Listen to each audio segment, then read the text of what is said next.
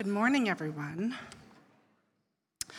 So as Jasmine said, my name is Alicia Lee, and I am one of the elders here at LMCC, and I'm so happy to be standing up here and looking out at you all and speaking to you all.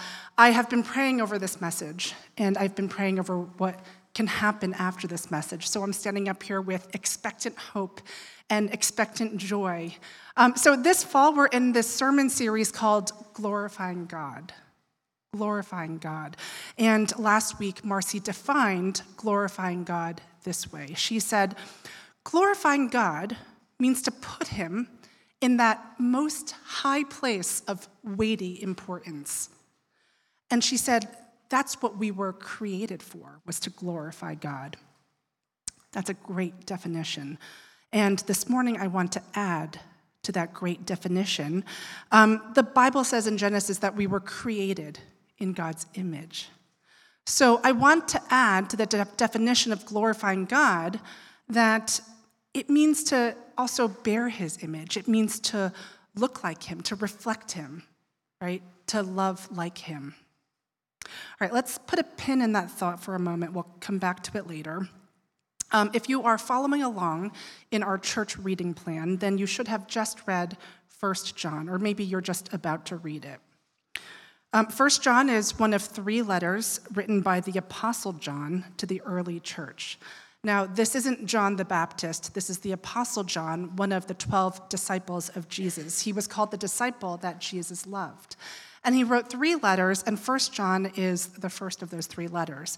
And if I had to summarize 1 John in just a handful of sentences, I'd say this. John says, I've seen Jesus. I've touched Jesus, and you have to believe me, he is the Son of God. And if you walk with Jesus, you walk in the light.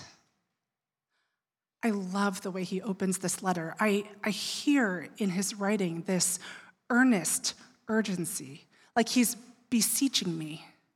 I've seen Jesus. I've touched Jesus. He's the Son of God. And if you walk with Jesus, you walk in the light. If you walk in the light, you're with Jesus and you're with each other. And he says, I'm writing this for your joy, for our joy together. That's chapter 1. So far, so good, right? Joy and light and love and Jesus and community, what's not to love? Then you turn to chapter 2. And in chapter 2, it's like he flips the script. He said in chapter 1, I'm writing this for your joy. I'm writing this for our joy. And then he opens chapter 2 by saying, I'm writing this so you don't sin. Now, if you're anything like me, sometimes when you encounter the word sin in the Bible, it's like you can hit a brick wall. Sin. Sin. It sounds so bad, right? It sounds so evil, right? And that's like, on one hand. On the other hand, it kind of can sound ancient and out of touch in this modern world that we live in, especially for us here in New York City. As Christians, we know we're all sinners. We know that, but how often do we stop and think about sin and think about our sin? Even if you're a Christian, I think sometimes you can skip over that brick wall, skip over chapter 2 and look for something more uplifting in chapter 3, right? Look for that joy again. But I want to do it differently this morning. I want to spend some time on this sin stuff. I know it's not uplifting, but I think we need it. I know I need it, right? So let me just be absolutely clear. I am preaching this to myself, too. All right, so I want everyone to take just a couple minutes right now together, and I want everyone to think about, what is sin? Right? Imagine that the person sitting next to you is tapping you on the shoulder and asking you, hey, I don't know what sin is. Can you tell me? Can you define it for me? Let's take a few moments and just think about what you would say. What is sin?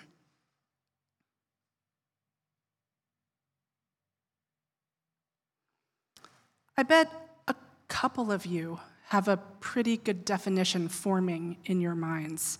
But maybe some of you are drawing a blank, and that's okay. My hunch, though, is that when most of us think about sin, our minds jump to the big, bad stuff, right? Like Marcy said last week, she kind of joked. She said, most of you aren't thinking about murdering someone. Most of you aren't thinking about robbing a bank, and if you are, please come talk to Marcy. Go talk to Marcy. But she joked about it because I think when most of us think about sin, we do think about those big, bad things that you do to other people, and that's not necessarily the stuff that we struggle with day in and day out. But that doesn't mean we don't sin. My goal today is to stretch our definition of sin, to stretch it out so that when we get to the second chapter of 1 John, it doesn't seem or sound or feel irrelevant, right? That it doesn't just stay here at two disperses. It's got to follow us out the door and into our daily lives. That's what I want to talk about today, our daily lives, the choices that we make in our daily lives. And I'm not really talking about the fork in the road stuff, like, should I move to this city or marry that person? And I'm not talking about the stuff that's, like, obviously bad for us, right? Like, this morning I'm not talking about, like, if you're struggling with addiction. All of that stuff can be part of the conversation, but today I want to shine a spotlight on those choices that we make in our everyday lives, and especially that stuff that's in the gray area. All right, so before we get to the gray area, what do our lives look like? Well, from the time we wake up in the morning to the time we go to sleep, our day is a series of choices. Most of us have made these bigger picture decisions about our lives, so it doesn't always feel that way, right? Because our lives sort of revolve around routines and responsibilities. You get up at a certain time, you have breakfast, you go to work, or you take care of your kids. But between all that, there are lots and lots of choices. We face lots of choices like the following. Should I buy that new sweater? Should I work late tonight? Should I have another beer? Should I take an edible? Should I go out tonight? Should I go on that trip? Should I watch another show? That's the gray area that I want to be in today, that set of everyday choices where nothing seems clearly bad or wrong. Some of it actually seems kind of good. Some of it actually seems like maybe even God has it for us. That's where I want to be today as we read 1 John as a church, as we think about what sin means. So Jasmine read the scripture for today, 1 Corinthians chapter 6, verse 12. I want to talk about the first half of that scripture. It says, I have the right to do anything you say, but not everything is beneficial. So that's the Apostle Paul talking, and he's talking to the church at Corinth. And it seems like perhaps Paul is quoting the Corinthians back to themselves. It seems like the Corinthians were the ones who were saying, I have the right to do anything. In 1 Corinthians, those early Christians actually understood quite a bit. They understood that they were freed from Old Testament requirements around food and festivals. They understood that they were saved by Christ, that they were free from their sins, that they were forgiven. But you also get the sense that perhaps they were using that freedom as an excuse to live however they wanted to live, to do whatever they wanted to do. And Paul quotes them back to themselves. I have the right to do anything you say, and then he counters them. He says, well, okay, but not everything is beneficial. Here in this verse, Paul isn't talking about what's beneficial to God or beneficial to other people. That's important too. But here in this verse, he is very specifically talking about what is beneficial to you. Full stop. What benefits you? What is good for you? Raise your hand if you want to make really good choices for yourself. If you want to make good and healthy and beneficial choices that bring you joy, right?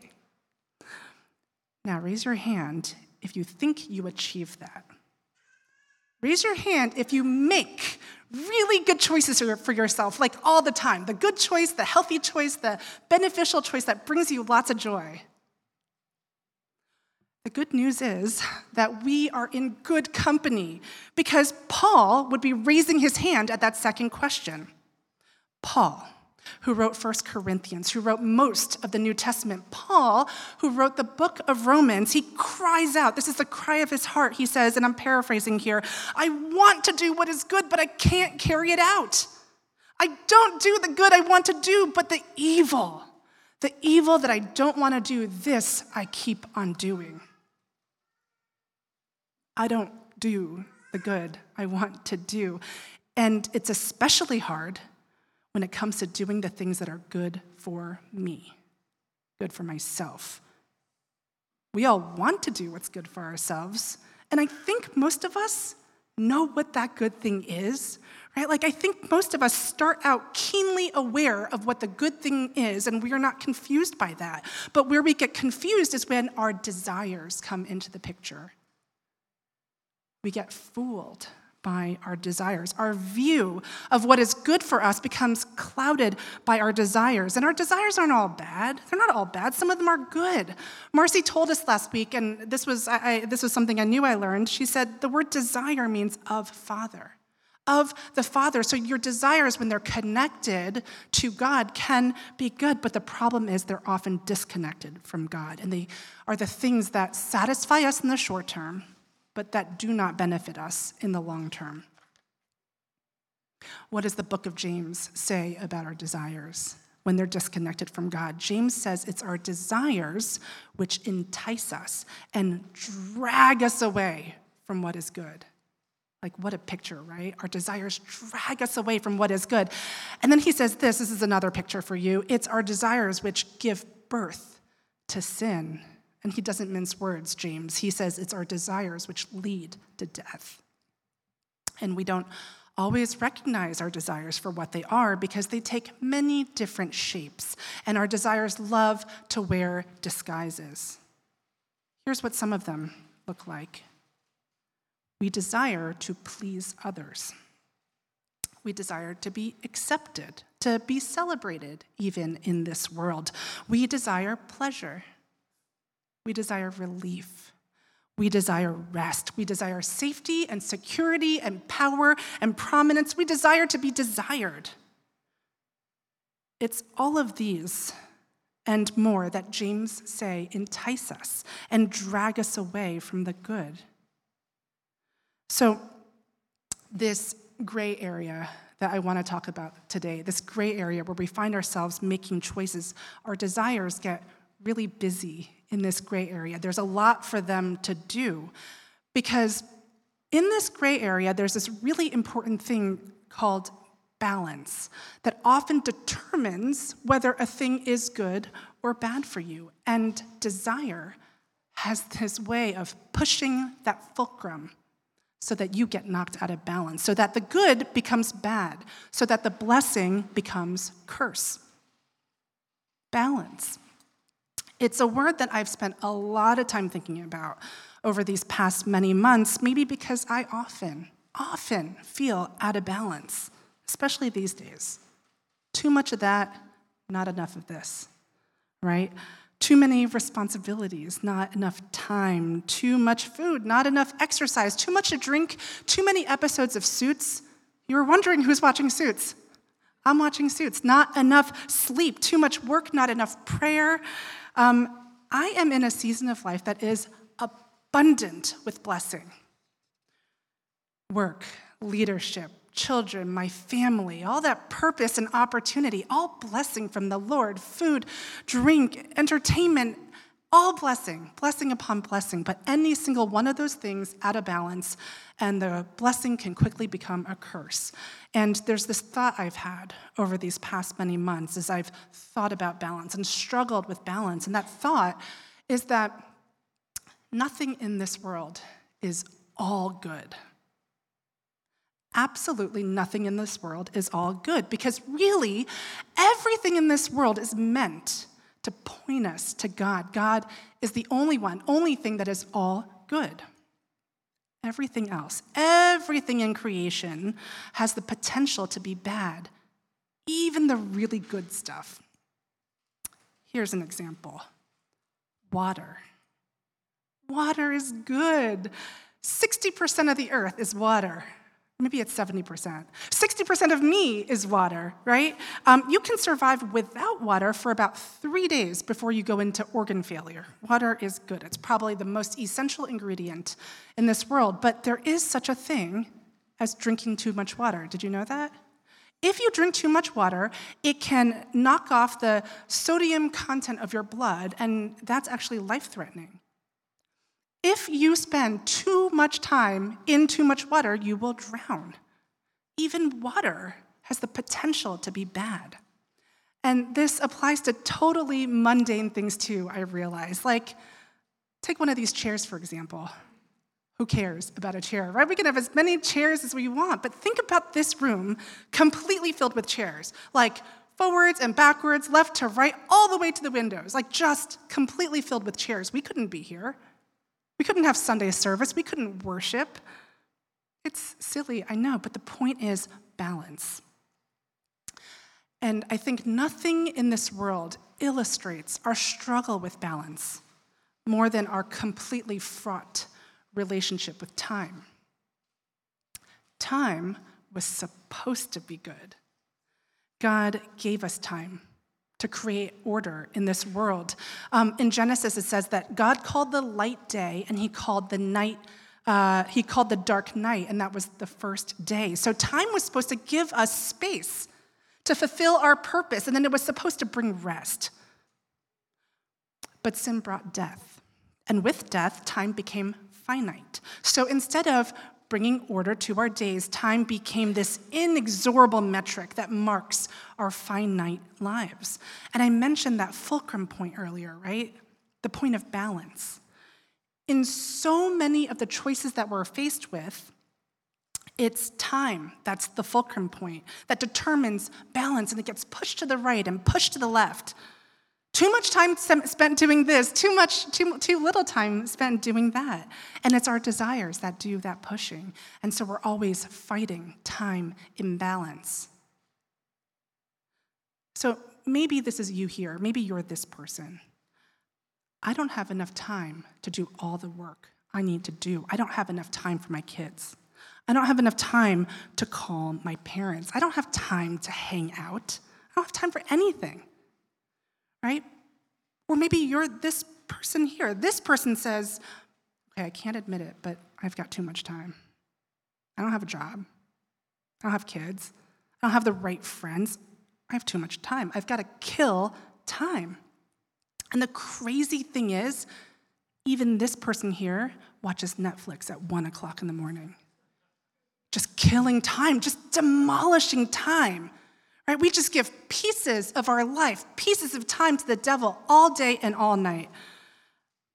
My friend Renee said in our community group once, it was so deep I had to write it down. She said, even time is oppressed in the broken world. Even time is oppressed in the broken world. She was talking about Ephesians chapter 5, where it says this, be careful then, be very careful how you live, not as unwise, but as wise, making the most of every opportunity because the days are evil. That's what the Bible says, the days are evil. So nothing illustrates our struggle with balance more than our relationship with time, but it's not just time. Right? We struggle to make good choices with other things too, with things we consume, things we buy, things we scroll, things we eat, things we drink. And most of those things aren't bad, not in and of themselves, but we rarely find that right balance. We have a hard time making the choice that's beneficial. So you might be wondering now, okay, but like, how do I know? The view is cloudy. Right? Like, how do I know that this is an area where I am out of balance? Well, the Bible in its wisdom doesn't offer us specifics. It doesn't give us a detailed breakdown of what balance means in this circumstance or that circumstance. It doesn't set out where that line is between how much is good until it becomes bad. But instead, the Bible gives us this. It gives us this test. In that same verse that Jasmine read from 1 Corinthians 6:12, we read the first half of it already. The second half, Paul goes on to say this. He says, I have the right to do anything, but I will not be mastered by anything. That's the test. What are you mastered by? All right, I want to do a little case study together. Don't worry, there's no PowerPoint or slides. It's just a very simple little scenario that I want to take you through. Take Bob. Bob loves sneakers. Bob has 25 pairs of sneakers, and he's got his eye on number 26. Today they're in his size, and so he's going to go ahead and buy sneaker number 26, and he's excited and can't wait to get them in 5 to 7 business days. That's Bob. Now over here we have my friend Mike, and Mike loves sneakers too. Mike has 5 pairs of sneakers, and he's looking at pair number 6. He's had his eye on them, but he doesn't want to buy them. He really shouldn't buy them. For a lot of reasons, he really shouldn't be buying anything, but he can't stop thinking about them. He thinks about those sneakers when he's working. He thinks about those sneakers when he's playing basketball. He goes to sleep thinking about his sneakers until he can't stand it, and he jumps out of bed and he buys the sneakers. And he's excited. He's excited about these sneakers, but he's something else too. He feels this yucky feeling that is like a mix of guilt and regret and maybe even a little bit of shame. So who's mastered by his love of sneakers? Is it Bob or is it Mike? Bob has 25 and wants 26. Mike has 5 and wants 6. And yet I would say it's Mike who's mastered by it. Mike doesn't want another pair, but he can't stop himself. It is a silly example, and I'm sure you can poke a million holes in it, but I think it makes the point, which is that the Bible in its wisdom doesn't set out specifics for us. The Bible doesn't tell us how many pairs of sneakers, or how many nights out, or how many glasses of wine, or how many episodes watched, or how many hours worked. The line is, where it is different for everybody. But the line itself is the same. Has it mastered you? If you don't want to, but you can't stop yourself, then chances are it has mastered you. If you don't want to, but you can't stop yourself, chances are it's not beneficial. If you don't want to, but you can't stop yourself, chances are you are in sin. And we need to understand sin. We need to understand that sin's not out here, okay? Sin is not 1,000 pairs of sneakers. Sin is not blackout drunk, right? Sin is here. It's right here where we are. And it will always be right here if we can't understand that it is relevant. And the Bible will always seem irrelevant if we can't understand that. All right, so I'm going to wrap it up with one more thought about sin, which is that you can't talk about sin without talking about confession, and then one more thought on 1 John. So the thought on sin is this. The goal of the Christian life isn't to avoid sin. Not sinning is not the goal. It's not what we were created for. Marcy told us what we were created for last week. She said we were created to glorify God. That's where we started the conversation with this morning. We were created to glorify him, which means to put him in that most high place and to bear his image, to reflect him, to mirror him, to look like him, and to love like him. That's what we were created for.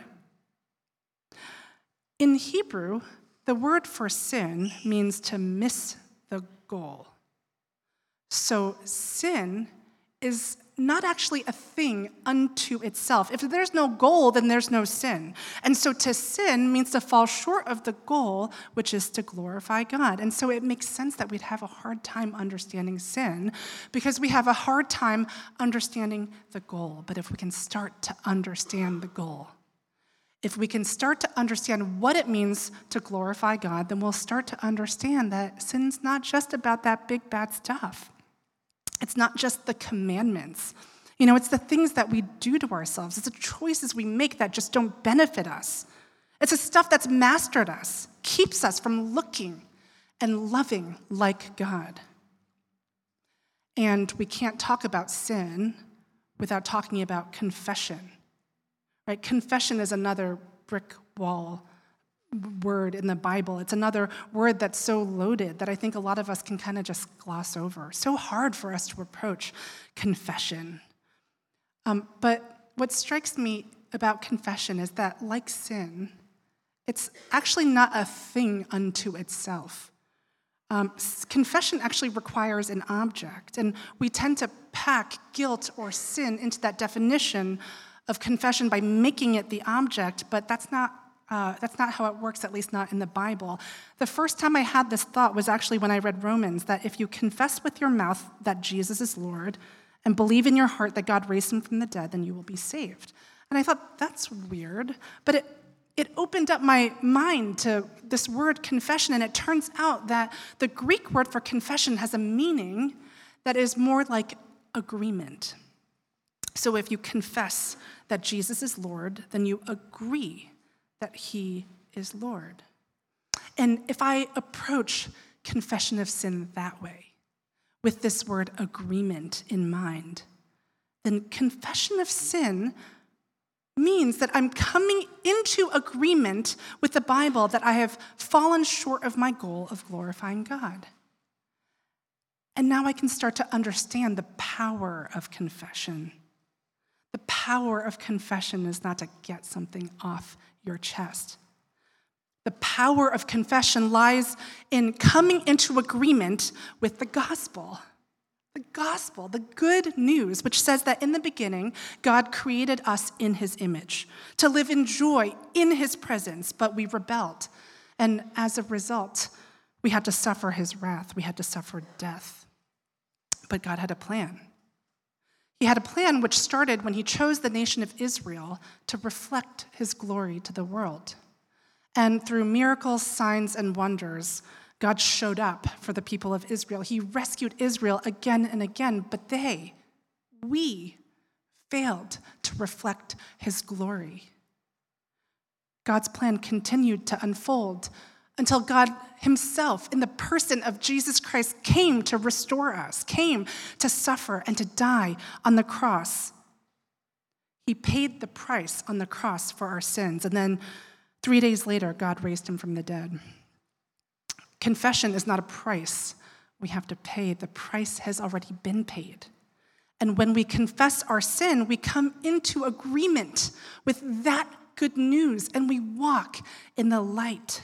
And that is what 1 John invites us into. John has seen Jesus. He has touched Jesus. Jesus is the Son of God. And God loves us beyond measure. And Jesus is the ultimate expression of God's great and perfect love for us. John's inviting us to walk in that light, to walk with Jesus and to walk with each other, to step out of the darkness, to be freed from our sin, freed from the chains of the ways where we fall short. That's 1 John, and you don't want to miss it.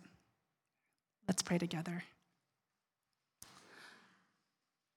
Lord, thank you for this morning. Thank you for your word and for inviting us into it. Lord, I sense that this morning, as we've been talking, that there are people here who maybe have had something float to the front of their minds as we've been talking, some area where they feel out of balance and out of control, Lord, where maybe something has mastered them. But Lord, I just lift up these people to you right now, and I pray that you prompt them. I pray that you prompt them to come into agreement with you about the ways in which they've fallen short. I pray that you would pull them out of the darkness and into the light. Lord, I also sense that there are some people who are also out of balance and who also have not yet confessed that Jesus is Lord, and who maybe felt a stirring when I read from Romans about confessing that Jesus is Lord.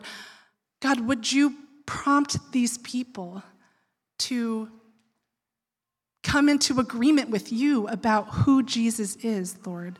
Would you pull them out of the darkness and into the light? I pray all this in Jesus' name. Amen.